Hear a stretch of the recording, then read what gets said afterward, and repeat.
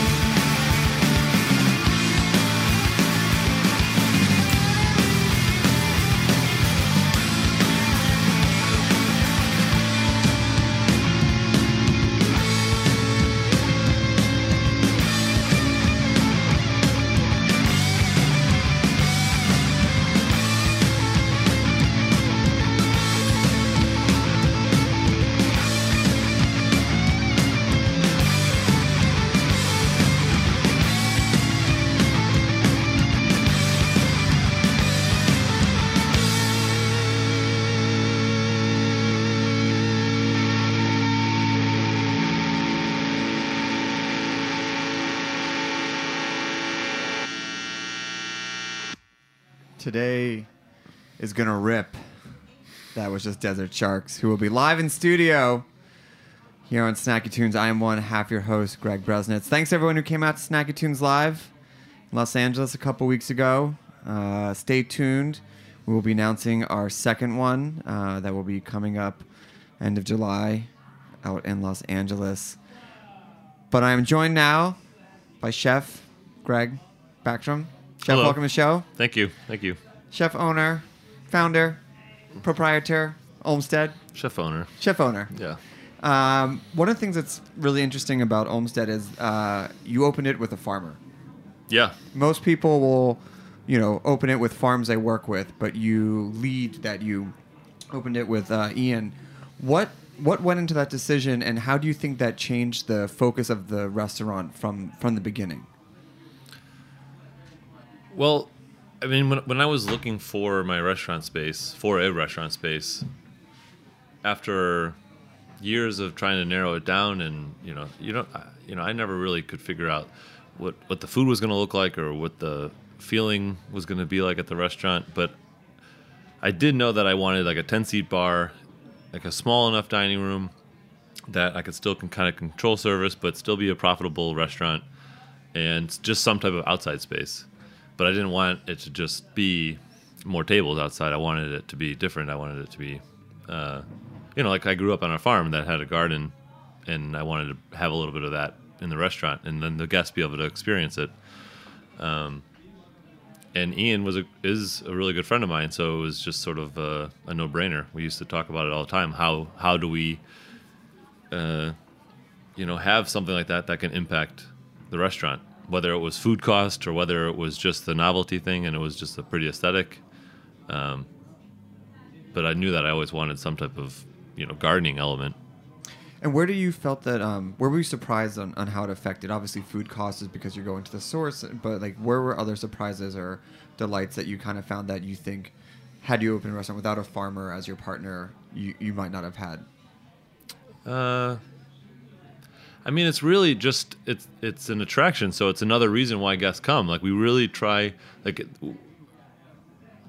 at Olmsted, it's not like this is what it is, take it or leave it. If you don't get us, you're not going to get it.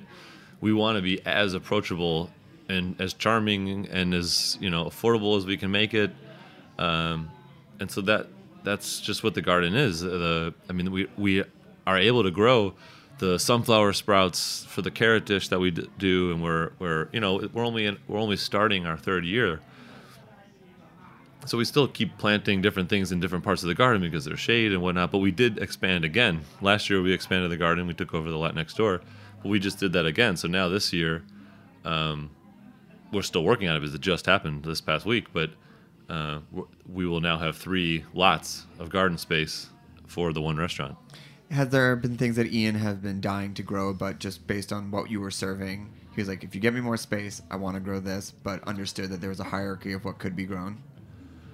In the beginning, it was, even things like it's not really like that. It's not like a hierarchy. In fact, Ian has since moved on to sort of like a very similar situation at Blue Hill Stone Barns, where there's this benefactor that has this large property, and he's growing just like a ton of stuff on this property.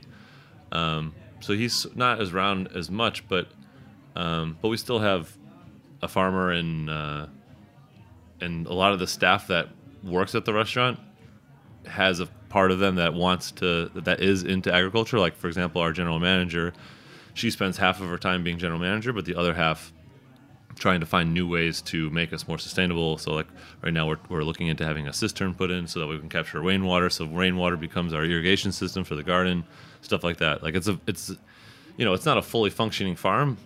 We tried to make it so that way it is somewhat representative of like a small closed system. So we have the birds, and we have some quail that lay eggs, and we have some fish, and we clean it's in a clawfoot tub. So when we drain that tub every month, we spray that again over the garden. We have these flies that produce larvae that becomes the fish feed. So we like attempt it. It's in no way like a perfect example, but that part is really for us. And then if the guests have an interest in that, there's plenty of story there. It's the same thing with the plates. It's the same thing with the ingredients that we use, the wine that we serve, the cocktails. It's for us, there's a ton of purpose behind every little thing, even if it seems like crab rangoon stuffed in a Chinese to-go box or egg rolls in a little French fry box that we have custom made. Like, we want it to be at face value just this cute, tasty thing, and then we, behind the scenes, We make the bacon that only 7 grams of bacon is going into each little thing, each little egg roll, but we steam off scrambled eggs, and then we make ricotta to fold into the scrambled eggs that we're buying from local milk. So like there's a lot that's going into those silly little crab rangoon or the egg rolls or really any dish. But that's not what we're trying to get the guests to. And as far as, you opened a farm in the city. Yeah. Which, people, it's very easy to, people say it's like, oh, we don't have the space, we don't have the ability to do it. What were some of the early lessons or kind of things that you would give advice to other people to encourage them, these are speed bumps, not walls, for opening up an urban farm? If you can afford it, irrigate it, because it takes, it's big enough and it takes an hour and a half just for someone to water it when it's really hot out and it needs to be watered every day. And that's time that could be spent on something else. So that's something that we're just doing this year. And then we kept buying starts, like, 8-week-old plants that we would then plant. So that way we can have things constantly growing. But that's expensive to do that. So now we have a greenhouse. It's like a 10-foot, 10 by 6 foot greenhouse. But it's enough to grow our own starts to put in the living wall that we have in the restaurant or on the garden. And it helps us turn our crops a lot faster. When you read about, and especially, like Chef Dan Barber, they talk about, farmers coming and showing up and saying, try this, try that, or chefs even saying, hey, can you grow this for me? I want to do this. Was there anything that Ian or your new farmer kind of comes to you and says, hey, this is kind of cool. Have you thought about incorporating this into the menu? Yeah, so down the street, we also have another neighbor has given us like a 2,000 square foot plot on their roof, basically. And so just trying to figure out things like, things that turn over in 42 days, so that way we can actually have enough of it. Because we're still a small restaurant, so even though we're thankfully very busy, we're only talking about doing 100 people a night. Like right. That is the most that we can only do 125 people. Like that is that capacity. So if we're talking about a salad and we're only going to sell 20 a night and there's only 7 days a week, like that's something that the farmer can then be like, look, I can bring you 20 heads of romaine if that's something that you can do. I can keep up with that. So that's, again, like with, when you open up the restaurant, as much as I wanted it to be hyper sustainable from day one and I wanted to be growing everything, all these heirloom things that were super fascinating and interesting, it's just not how it works. I'm trying to make sure the menu is printed right. So now that we have a really great staff, a lot of the staff has been there for well over a year, so they really start to take ownership of it. And now we can kind of divert attention. Now there's watercress growing in the living wall that's for our duck dish, for our entree. Like, that's super, super cool. That's so cool. Right. What's the time? Can the guests go pick the ingredient and then be like, yes, I want that put in my dish? Well, what we want to do this year is we have a lot of berries that grow in the back in the second garden. A lot of strawberries and then currants and a little bit of blueberries and some blackberries. And so we want that to become like a dessert option. Like if you order soft serve or if you order ice cream, we don't want it. Soft serve was too big of a thing last year, so we're not going to do it this year. And so we want to do something else. I still want it to be ice cream, but we want it to be like, guests go and pick out the fruit for their ice cream, their sundae or something like that. One of the other key relationships was the relationship between you and your dad, who helped build the restaurant. We had Ariel from Ari Champagne Parlor, whose father also helped her build it. You mentioned you're from Chicago, and the restaurant is built from an old barn. Yeah. Oddly, my dad is here. He just landed, and he's surveying because we're going to open up another restaurant this year, and we want to expand the garden. So he literally just flew in, so that way he can kind of get an idea of what we're going to do next. What's his background? He's a carpenter. I mean, he basically, like 30 years ago, he bought this old farmhouse. There's 5 acres of land. One of the acres is a pond. This is where I grew up with my brother and my sister. And just like a couple of years ago, the barn got hit by a tornado. So he's always he's a pretty sentimental guy. So he's always trying to, he built parts of my sister's house and incorporated some of the barn wood.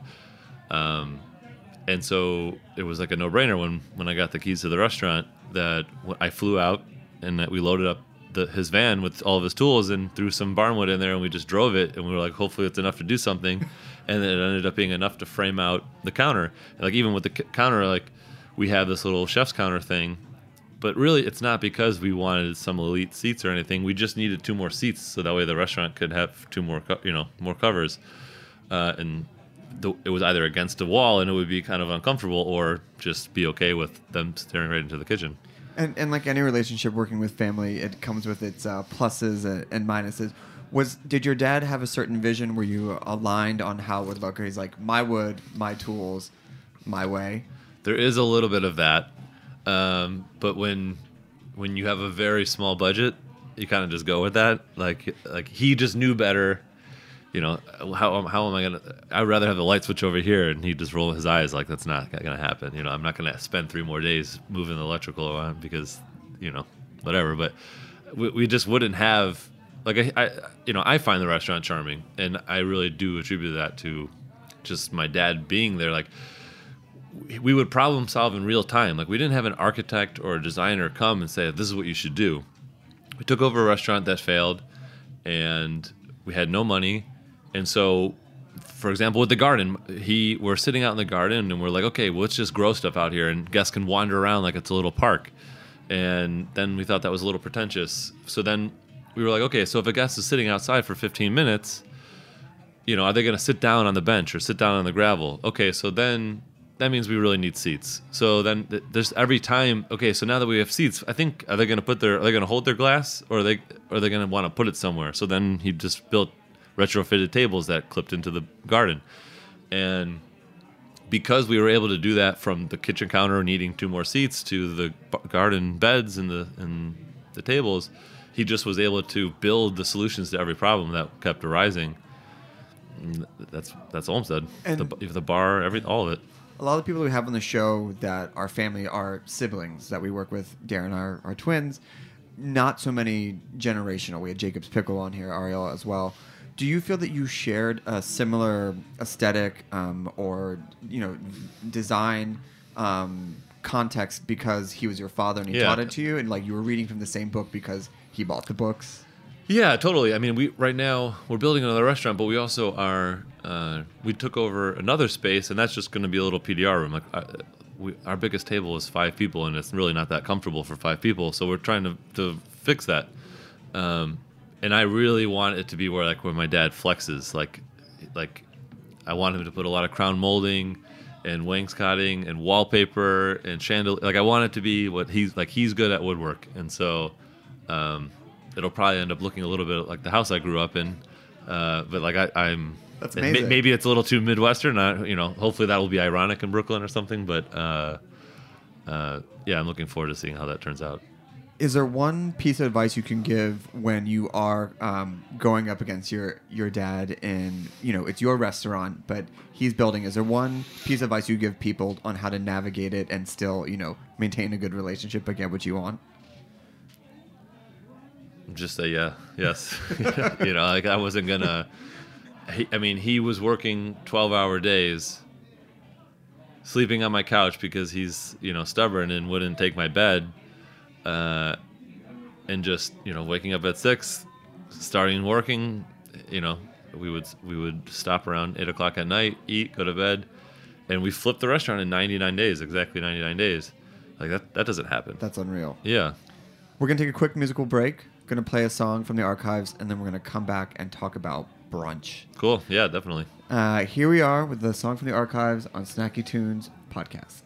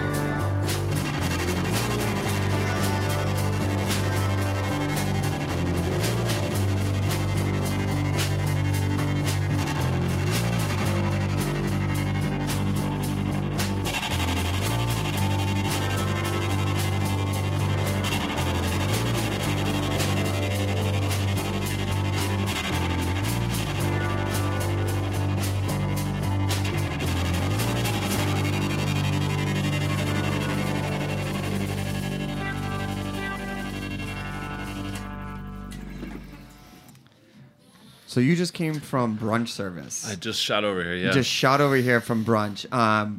This just started a couple weeks ago. last week. Last week.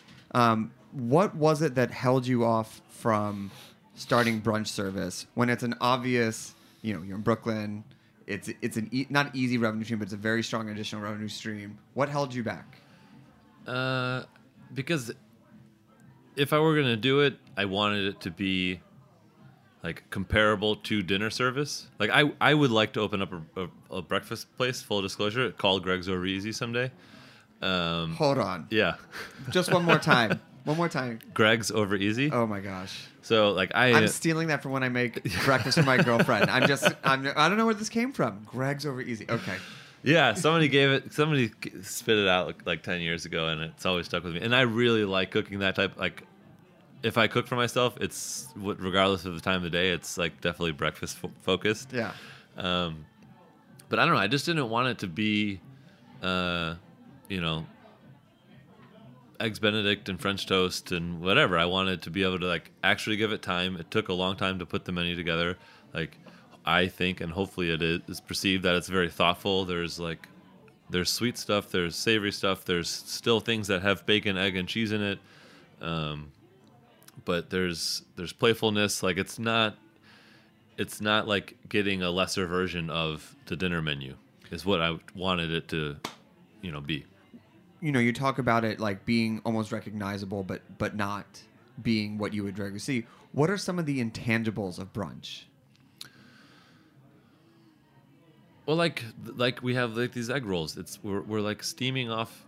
We're making like almost like a custard, and then folding in ricotta that we make. Then we're making bacon that takes us a week, and then we source this like mix of like all these upstate. Vermont. It's in Vermont. It's like this mix of a cooperative shredded cheddar cheese, and so there's all this thought going into these things. We have to like we're selling 45 orders of these things a day. And there's four pieces in each one. So this guy, it takes us 3 or 4 hours to make these silly little things. We put them in a French fry box that we had a friend of mine help me design. That has like an egg, skateboarding on a. It's very cute. A wheel of cheese kind of thing, and he's waving a crispy piece of bacon. And we make ketchup from green tomatoes, and we put it into our own. We bought room service ketchup bottles and soaked them and emptied them out. We obviously ate the ketchup for staff meal, but then we put our own label on it and all this stuff. And so like I was saying earlier, hopefully it's just cute and tasty and fried, but we get to put the type of skill into the food that we want to do as cooks. Where we're making the bacon and we're putting all this labor into it, and there's technique behind it. But they're Instagrammable and they're tasty and and they're just fried and they have bacon, egg, and cheese. Like they have what you want if you want breakfast. So like we're not trying to fight the things that people want. So there is cinnamon buns, but they're not cinnamon buns. I have some Austrian background. And so I happen to know a really talented Austrian pastry chef, and so we morphed apple strudel into a cinnamon bun, and it's because it's one of the only things that my dad would make as a pastry. Like he only makes 2 things: apple strudel and chicken soup. My dad only makes like liver and beans. Oh yeah. So it's like and he does it very well, but it's like. Those are very specific dad things. Yeah. It's like, how many times did you eat this growing up? How many times did you make it for dates? It's like I've got my dinner item and then I've got my dessert item and that's it. That's all I ever needed. Right, totally. And so, and like I just like duck, and who doesn't like duck? And I think we make a nice duck sausage. So we're doing like our like sweet and savory one, like pancakes and eggs and stuff is. It's scrambled eggs with duck sausage, and then we make to order like a maple flatbread. So that's like sort of like your pancake. There's the egg, there's the sausage. It's sweet, it's salty, it's got some Fresno chilies in it, so it's like a little spicy. And like we're intentionally there's gravlax, but instead of bagels, we make crackers that we season with an everything bagel mix that we make, and then we even took lye that normally you spray on pretzels, so that way we would get the sheen on the bagel cracker, and then instead of cream cheese, because I don't know how to make cream cheese, but I know how to make ricotta. I made ricotta and hung it for a little while so it would be thick like cream cheese, and then I folded scallions in it, so then I have scallion ricotta with bagel crackers and gravlax that we make. And so, like, if you're just in the mood for bagels and lox, like, you'll get that fix. We're making our own yogurt and we're making our own granola. Like, everything that you expect, we have it. That's like what we want. We don't want it to be like, here is your It's like the fancy something or your esoteric waffle or something with a weird, grain or something like that. Right. It's like the platonic ideals of brunch, and then like run through the Olmsted lens. Yeah, exactly. And so like I'm really excited because we're gonna make the garden a little bit bigger. There's gonna be a little bit more seating out there, and so like I really can't wait to see what that looks like when it's on a Friday, Saturday, Sunday during the summer, during the day. Just like people out there having mimosas and walking around the garden. It's like jazz. Like you took a standard and you riffed on it and made it exactly. your own. Yeah. When you were ideating and when you and your team were ideating, what were some of the kind of criteria or standards you held them to get it to your level of brunch? Or what were some recipes that like were kind of there but didn't quite make it because it didn't feel like an Olmsted brunch item? The yogurt, like trying to get the texture of it's not like the most popular one, but I still think it should be available. Like someone that doesn't want all this other stuff, someone that's maybe been like we're gonna get a lot of neighbors. Like we've already had people. We've only been open for 2 weeks, and we've already had people come back. So the menu is a little bit long for the type of restaurant that we have. It's like 13, 14 items for brunch. The yogurt, like, do we want it to be kind of like thick Greek yogurt? Do we want it to be a little bit softer? I liked it being a little bit runnier. That took a lot. The gravlax, like the smoke and the cure, and like sourcing a sustainable fish. That this is not salmon season, so it took us a while to find a salmon that we can use. The burger, like we make our own breakfast sausage, and then we take New York State grass-fed beef, and we like figuring out that ratio of how much beef and sausage, how beefy should it be for brunch, or should it be more breakfasty? I mean, all of it took a month of back and forth. I always feel that people sleep on the yogurt. At Trois Familia, they had this aerated yogurt dish that I went and just kind of looked off a few times. Then someone's like, you have to try it, and I had it, and by far, fresh berries, aerated yogurt, and you're just, it's sometimes the most simple things. How long did it take you to get the yogurt to where you wanted it? Like 20 tries. I mean, that's a lot of thought into yogurt. Yeah, I mean, every night we would cook it in, like, put it in a dehydrator or a water bath. We would, you have to like basically temper cultured yogurt into some milk, and then you have to leave it at different temperatures for different amounts of time. And I think we have it. I think it's really nice. It's like a nice, smooth, clean surface. It's not broken or anything. And then we make we have these really great dried cherries that we incorporate into like a granola with pistachio. Like, it's, again, like, we're not reinventing it, but it's a great, like, everything about the granola is like really well sourced.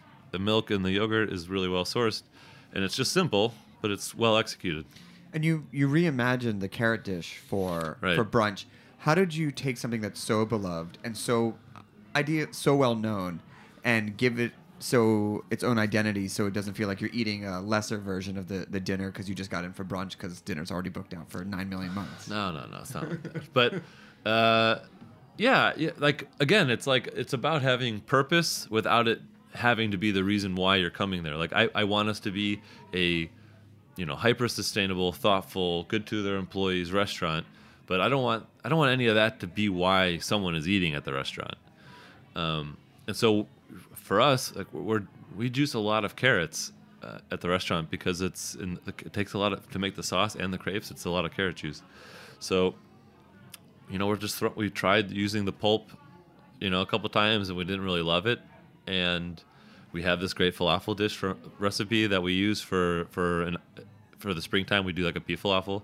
So we just took red lentils, soaked them with the whey from the ricotta making process. That's how we rehydrate the lentils. And we just decided, like, let's just commit to this Dan Barber wasted idea. Well, like, let's just make a dish that is essentially the byproduct of the dinner menu. And let's go one step further. Let's let that be the carrot dish, 2.0. So it's a lot of it. Most of it is, byproduct of just making the carrot dish. We put the sunflower sprouts on the carrot dish, so then we have the stem. It's 2 inches long. We needed a crunchy element for our little kati roll that we do, so we use that. We chiffonade radicchio for a dish at night. There's the end pieces, so we just cut those even smaller, and we made a little salad mix with the end pieces of the romaine and radicchio and the sprout stems. And then we have like trim from beets and radishes and red onions, so we just made like a little house chopped pickle mix that we fold in there. And the whole dish is just that. It's just a lot of these random odds and ends that we turned into something else, and now it's sort of just like a big bright orange burrito.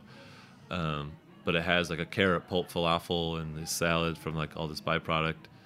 And then we use last week's yogurt that we don't sell for brunch to make the raita that we use. We have cilantro on a different dish, so we use the stems from the cilantro and fold that in. It turned out pretty good. And that is how you do Olmsted brunch. Yeah. Chef, thank you. You overthink it like crazy. You overthink it, and then it looks super simple and really pretty on Instagram. Chef, thank you for coming. Thank you for having me. Where can people find you? What days are brunch? We are 7-day-a-week restaurant, dinner, brunch Friday, Saturday, Sunday, and I live across the street, so I'm there Friday all the time. brunch. Yeah. Strong. Yeah. I like that. It helps with the scheduling. It helps with a lot of things because now we have 10 services, so now we can have 2 teams. It helps make everyone's days off more consistent. Everyone, please go support a Friday brunch. We're going to need the community to turn out. Well, thank you for coming by. Thank you. Everyone, check out Olmsted. Next up, we have Snacky Tunes 5s, another edition from our favorite wine enthusiast, Jameson Fink, and then we have Desert Sharks live in studio.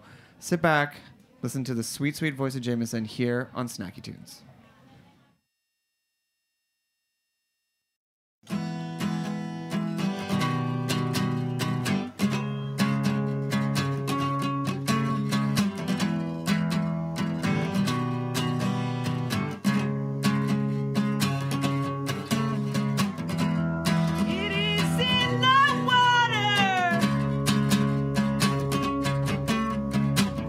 It's about to catch on fire.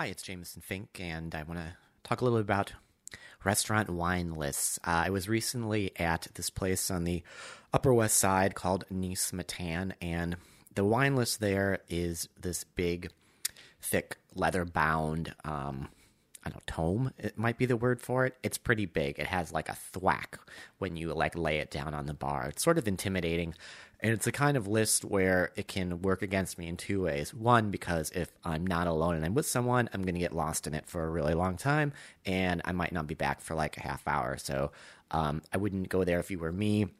I'd say a first date or with anyone you care about, really, just go there by yourself and nerd out on it. And also, it just also, if I wasn't some, wine expert type dude, I'd be like, I don't even know where to begin. I don't know where to start. I don't know where to end. I don't know anything about French wine. I got to get out of here. I got to go somewhere and get a beer. So what I just did was I flipped through. There's lots of sections, Burgundy, Bordeaux, all that. I went to the section called Other White Wines, which is kind of a hodgepodge of like 10 or 15 wines. It's mostly a French wine place that kind of just don't really fit into one of those categories. And I think that's a great tip, is just to go to like the Other Red or Other White if there's a section, because it's going to be where all kind of the oddball, esoteric stuff is that you can kind of geek out on. And it's only like 10 or 15 wines. It's totally manageable, and you probably discover something pretty cool. And I did. I found a Australian Riesling, dry Riesling. Pretty much, I haven't had a sweet Riesling from Australia. I'm sure they're out there, but the top quality ones are really dry and they're amazing. And it was Grosset, who's an incredible producer, and it's their iconic wine, the Polish Hill Riesling. And it was 2010 vintage, and it's a wine that can age beautifully. So that's a bonus too. And it was like $81, which isn't cheap, but for wine in a restaurant to get a vintage bottle, 2010 vintage, 8 years old, from an iconic producer, iconic site is pretty amazing. The other thing I thought that was really interesting is that it didn't come ice cold. It came, kind of cellar temperature. I don't know, like 60 something degrees. And it was really good right away. And I think it's like drinking cheap beer. Like, you want cheap beer like to be, almost freezing cold, so you don't taste how bad it is and you just crush it and chug it. Wine's a lot like that too. Like, your shitty cheap wines, you want to drink them at like an Arctic temperature, because otherwise they're kind of intolerable. But and then I was also thinking, well, what if I said Australian Riesling and someone misheard me and thought I said Austrian Riesling? I'd go, haha, it doesn't matter, because Austrian Rieslings are also totally awesome. Really good, mostly going to be super dry, very refreshing. Both wines are great with seafood. Maybe seafood with a little spritz of citrus, a little squeeze of lime on it. Fish tacos would be great. They're both really fantastic wines. And also we had a bottle, and one of the things I always read about buying wine at restaurants is like, oh, glass pours are a ripoff. You should always get a bottle. That's where the best deals are. But you know what? So what? I don't feel like you're getting ripped off, because if you want to drink, two $15 glasses of wine and you don't want to get a $50 bottle, well, then it's not a ripoff. You just save yourself $20. And also, if you're not going to sit down and be like, I'm going to order a bottle of wine by myself and I'm going to drink it all over the course of a couple hours, or if you're not with a friend who wants to drink that, or your friend's a Zinfandel drinker and you like Pinot Grigio, there's nothing wrong with buying wines by the glass. And also, as long as they rotate them a lot and they're fresh, and any decent place is going to let you taste it beforehand too. They're not going to be like, here it is, you bought it. If you touch it, it's sold. You can't return it. So any good place will give you a little sip, a little taste. And if you don't like it, be like, I don't like it. Bring me something else. I mean, don't be a jerk about it, but, speak your mind. Feel free to stand up for what you think is delicious and tasty, and don't take any shit from anyone. So anyway, that's my little spiel about restaurant wines. I definitely think you should look for those oddball wines and grapes. Look for that other section, even though it's kind of a dumping ground for some things, it's going to be a dumping ground for something that's really cool and of great value and of great interest. Thanks.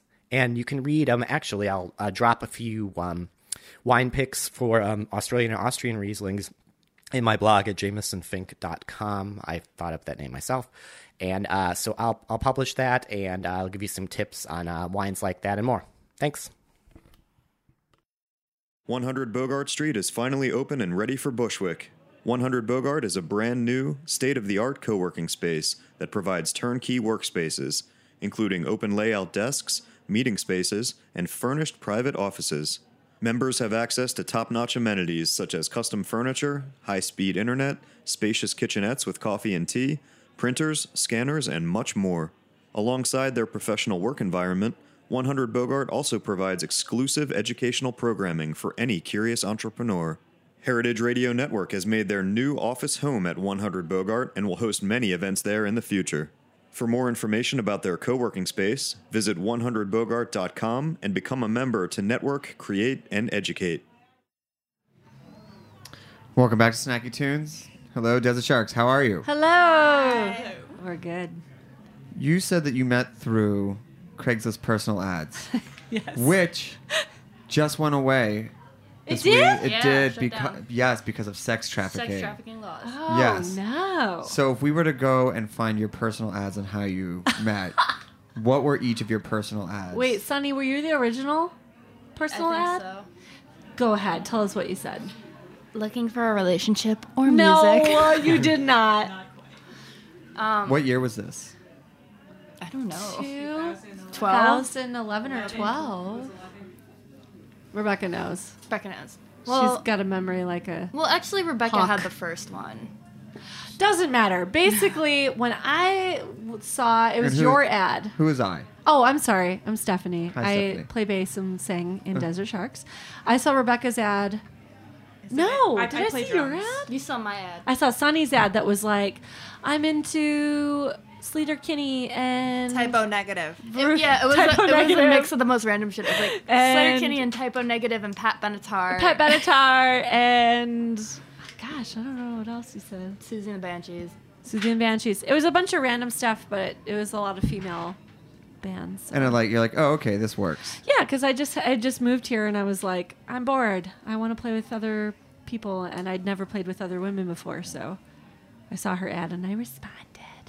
And were the rest of you all Craigslist, or was it just that and then All of us. It All was of all- us. So Rebecca Yeah. had an ad up that she was looking to join a band that was already established, and I was like, "Would you want to start something new?" And she's like, "Okay." Oh, We forced Yeah. me, Sunny, and Rebecca. Rebecca plays drums, Sunny's lead guitar, and we all met at a Starbucks one awkward day, and we were like, oh yeah. I had met Sunny before that. It was just the two of us. Yeah. And how hard was it? Why did you want to join something established as opposed to something new? I honestly don't even remember saying that. I think I was just looking for anything. I just wanted to play some music in a band. I mean, this is like 2012, so this is like before people would, really before, maybe OkCupid was at that time, but it's ooh, like, yeah. so it's like, it's still maybe not like, Maybe Nerve. Nerve.com. oh What the yeah. heck is Nerve? Never heard of that. I don't know Never what heard that of is. that. Grandma over here with her Nerve. So was the first meeting just along ones like, hey, did you immediately recognize each other? Had you exchanged photos, or were you just looking for like, women in all No, black? I had no idea. Well, I met Rebecca first, and she sent me a link to her old band, so I knew what she looked Right. like, but she had no idea I who did I not was. know what Sunny looked like. I didn't at know all. what either of you looked like. I sent you links to my old bands too. Yeah. It just happened by, the universe aligning that we all kind of look like each other. And then we had a different second guitar player for a little, for 2 seconds. Mm-hmm.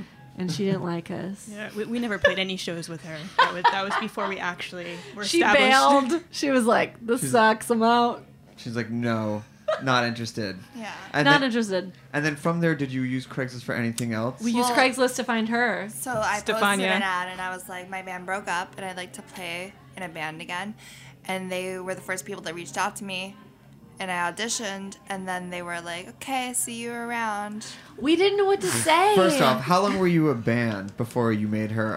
Like a month. Like a month, That's so yeah. cold. That's I didn't know them very well, and everybody was really shy and quiet. And I was like, okay, we'll talk to you soon. But I didn't know if they liked them, so I didn't want to be like, yeah. You're in. Yeah, we wanted to wait to talk to each other before we knew if we liked That's- Stefania. Well, you made me feel bad. And I guess we liked We're her. just so awkward, so we're like, see you around. bye. We've been a band for a month. See you later. Bye. Maybe you'll make the cut. Yeah, I don't know. There's a lot of other Craigslist ads we have to comb through. So what do you think? What's going to replace this? Like, how are you going to not saying you would break Bands up. of the future. Yeah, how are they going to find each other? They're gonna just like put in a contact lens and like touch a button on their arm and be like, "Who wants to jam?" And it'll pop up. No, I don't know. Honestly, I don't know because if I think about like if I lived in a different city, I don't even know where I would begin. MySpace.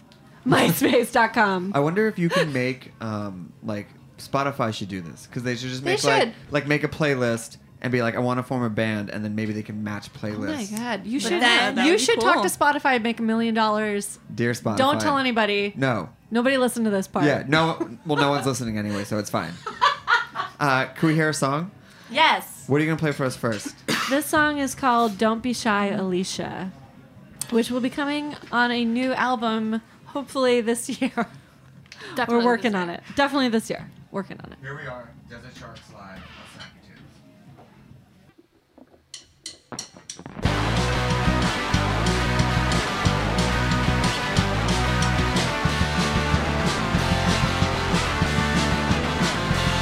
I gotta stop listening to all the voices in my head.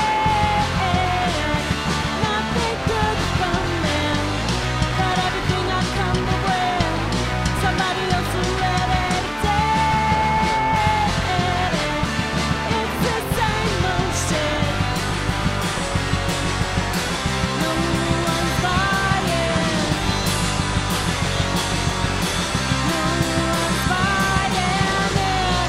Maybe you change your scenery. I'll cut my hair and bleach my teeth.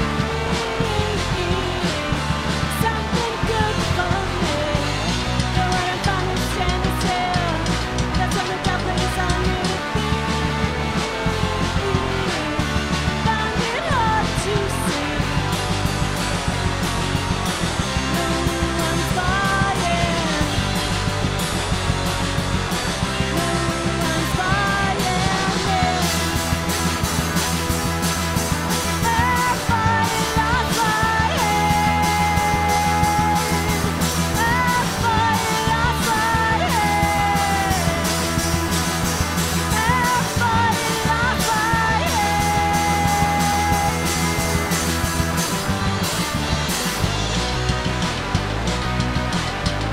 Somebody else will let it take.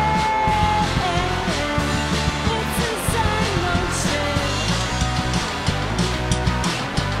I'll bleach my hair and cut my teeth.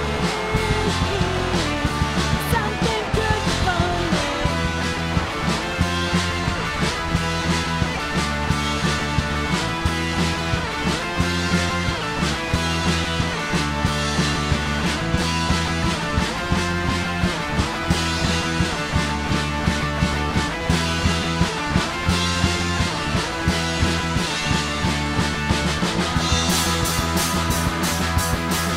Everybody lost my head.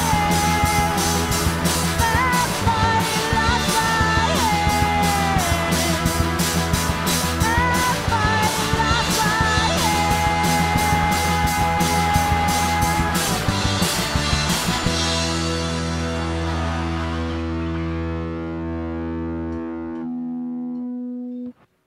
I saw online that some, but not all of you, were on Gotham as a band. Yeah. For those of you who don't know Gotham, it is the prequel to how Batman. Yeah, it's like became Baby Batman. Like Baby Batman.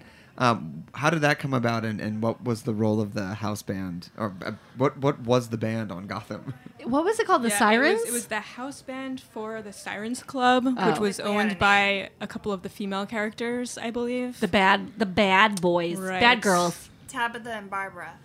Tabitha and Barbara. That is correct. Basically, a friend of ours reached out to us and said, "Hey, I saw that Gotham is looking for a house band and they're looking for women." And they reached out to the band and how did we submit? Yeah. Well, he tagged us on Facebook We on a didn't really do post anything. looking They for a just reached out band. to us. Yeah, and then we sent an email to, I guess, the casting agency saying we saw this post, and they responded and they're like, "Yeah, you got it. We like you." Yeah, it was weird. Was it multiple episodes or for just one? Multiple. Multiple episodes. Yeah, Did you have to? 4 or 5. And is it original music or did they write it for you? Or No, how does it work? it's like covers. It's like covers of like 80s The jams, first right? song was "I Know What Boys Like" by the Waitresses. Yeah. But it's like their own in-house band.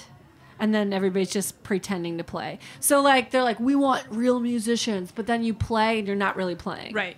But I couldn't who- actually hit the drums. But so who recorded the song? What did you record it? No. Like studio musicians, like Studio Oh. musicians. Yeah, they would just send Yeah. us a recording and be like, listen to this, know how to play this, and then we just They come in and wanted pretend. they wanted real musicians to pretend. Real musicians to pretend Yeah.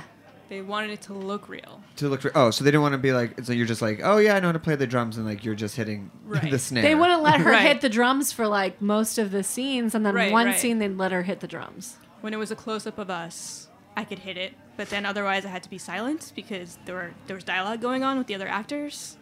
So yeah. So it was really cool. Did you have any input on the songs or any of the direction or just like, No. or any of that? They're just like you No. just looked. You were. Well, what's weird is like every single song had a totally different singer. So we were in like 5 episodes, but the voice would change from like super high to super low. Like there was a Grace Jones cover that was like a man singing, and it was a woman like mimicking. So you were just the backing band. yeah. We were just the back, and Just- like No, but it was always the same singer, but her voice just kept changing the throughout voice every was episode. changing, and then it was like they'd have you there at the studio for like. I was only in 1 episode, so I'm speaking. I'm Stephanie again, the bass player, singer lady. But like I didn't have the free time to be the actual singer, so I just played the bass player in 1 episode, and we were there for like 11 hours for literally 2 seconds of a Oh, clip. that was a short one. Yeah, it was a short clip. But hey, whatever, it was fun. Can we hear another song? Oh yeah. Real, but this time play it. Okay, this is a Grace. This is real. this I'm is a not Grace Jones. It's a Grace Jones cover. Seasick. Jesus. Not seasick Jesus, just seasick.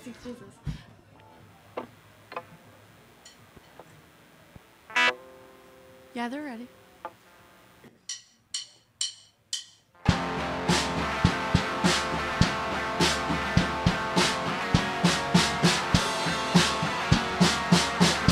I was drifting, floating out to sea. Could not reach you. When she laid down all her cards, said you can live. I did not believe.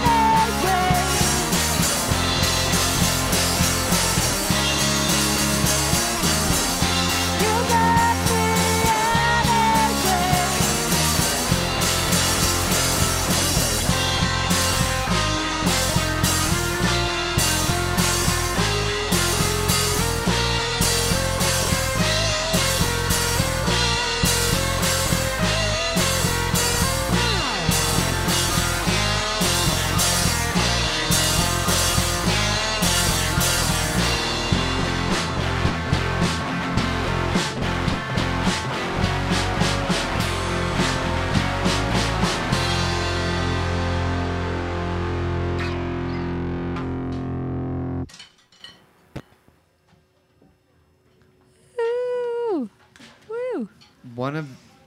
I think it's on. Hello. Hello. Hello.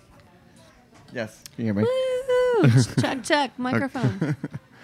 One of the cool things is that you're on the Bad Cramps comp. We had Harsh Crowd in a couple years ago, who was graduates now of Willie Mays Rock Camp for Girls. Are you graduates? Sunny used to teach it. Oh, really? What did you teach there?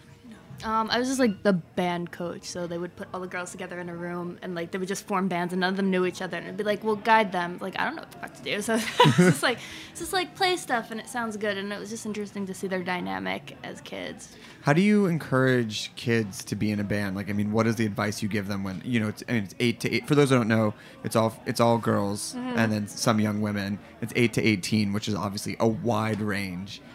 What advice do you give the same advice to the 8-year-olds, the 18-year-olds, or when they're forming bands? Like, what do you tell them?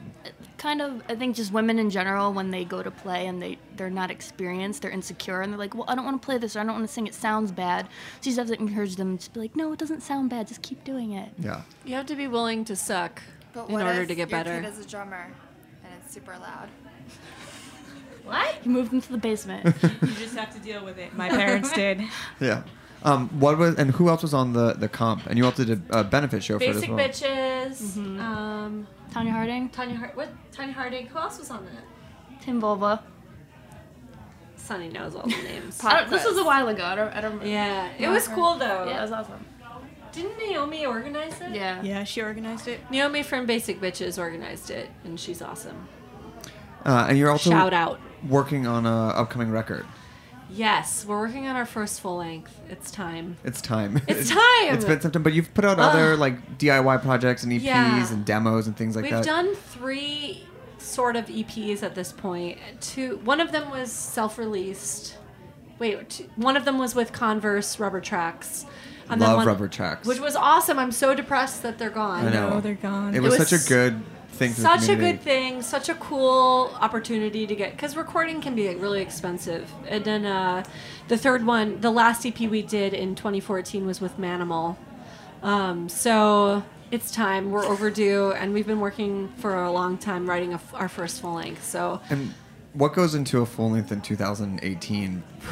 stress, anxiety, worrying about the world exploding. Before you get the record out? Yeah. Please world don't catch on fire before Desert Shark puts out their first LP. Please let us survive. Yeah. I mean, it's a collective of a few different years of stuff we've been writing. So like, there's some tracks on there that are actually like. There's a song we haven't played in like 2 years. And what is and it? it's going to be on there. No, It it's is. not called that. It's called For Lonely and a Snake. It was one of the first songs we ever wrote as a band. We've just been waiting for the full length to put it out. Yeah, but who knows if we'll still play it. But Just to have it out there. I mean, it's not like everyone puts out a record and they play every song on there. we're just kind of like, let's just no hesitations, expectations. Let's just do whatever. Let's put it out there. Okay. Yeah. Well, we want to make sure we have time for one more song, but where can people find your early EPs and demos and upcoming shows? All of our music is on Spotify and iTunes, but you can also follow us on Facebook and Instagram. Bandcamp. At Desert Shark. And MySpace.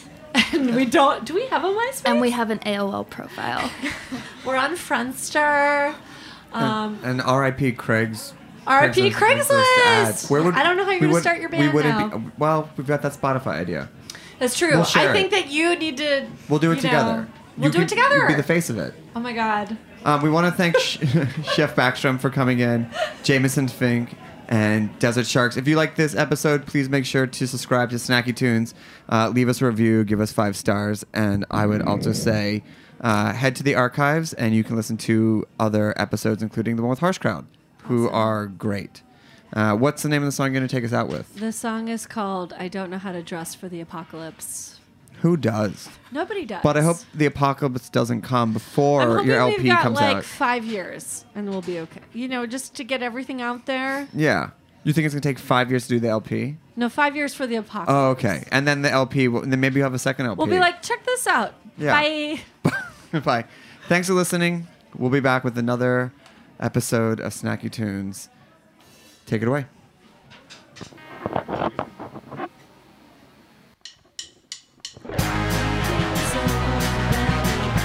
gaps are scars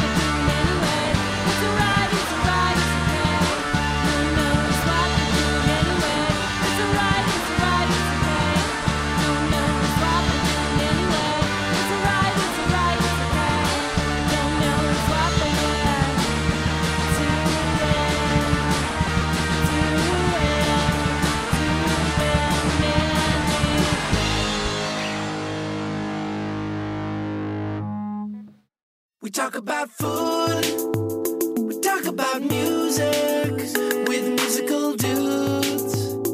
Finger on the pulse, snacky tunes. Thanks for listening to Heritage Radio Network, food radio supported by you. For our freshest content and to hear about exclusive events, subscribe to our newsletter. Enter your email at the bottom of our website, heritageradionetwork.org.